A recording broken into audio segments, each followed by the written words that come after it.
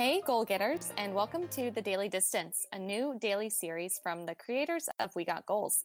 I'm Kristen Guile, editor in chief of asweatlife.com, and in these short episodes, we're bringing you one daily goal you can set for yourself during this chaotic time. One actionable thing you can do to move your body, connect with a friend, prioritize your mental health, get some work done, and practice self care. And with me today is a familiar voice on the airwaves. It is Cindy Kuzma, a freelance writer, author, and podcaster, and former editor and host of We Got Goals with a Sweat Life. Cindy, how's it going? It is going all right given the circumstances, Kristen. How's it going for you?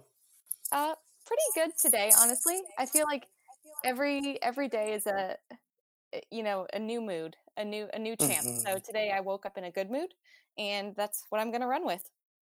I like it. I like it. That's what we got to do, right? Yeah, yeah. Cindy, share your actionable tip with our listeners. I'm excited to hear it.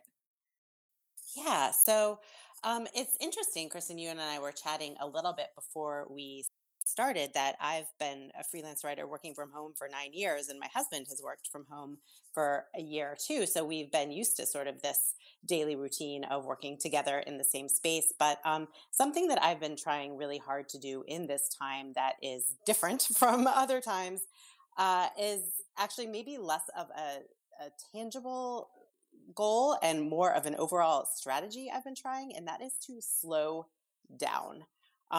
It would be really easy for me to continue going about my life as I have been and not even, you know, kind of really tap into what's different and what's changed and stay really busy. But I have found that when I do that, it is not really like good for my mental health because then all of a sudden I like tap back into it and I'm sort of terrified.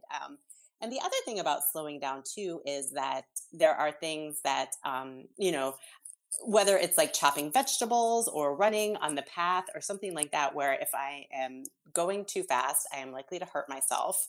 And that is pretty much like the last thing that anyone wants right now. And this actually happened to me last weekend. I was running my normal route along the lakefront trail, socially distant from everyone. And I kind of took a corner really sharply and quickly, and I fell.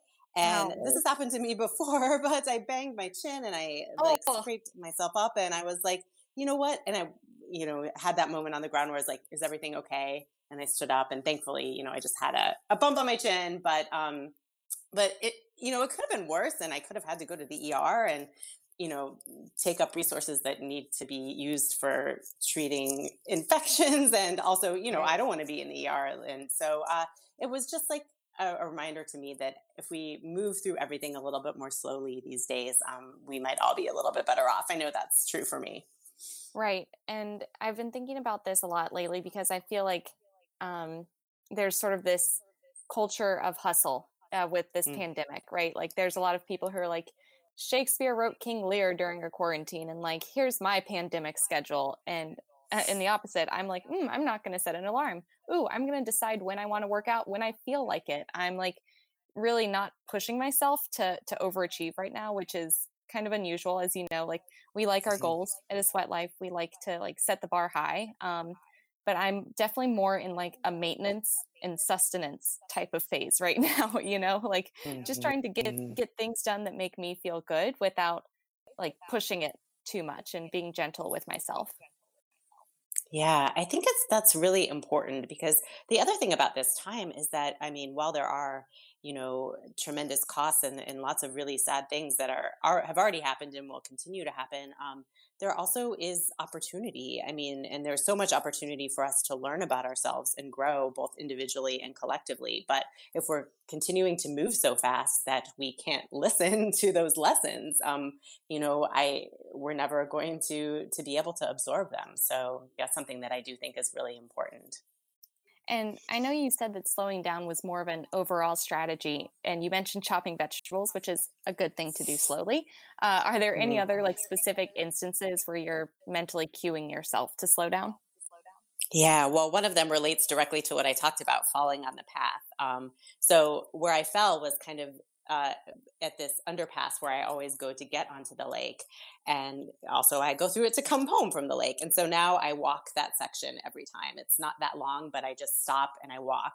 and I look around closely and I breathe. And that's a reminder to me to slow down in everything I'm doing. Love it. Cindy, thank you so much for being on the Daily Distance with us today. It was great to have your voice back in my earphones, and it was great to hear about your tip of slowing down right now. So, for everyone else, we will see you on the internet soon, goal getters, for more tips from our community. And until then, stay safe, stay well, and cheers to going the distance together.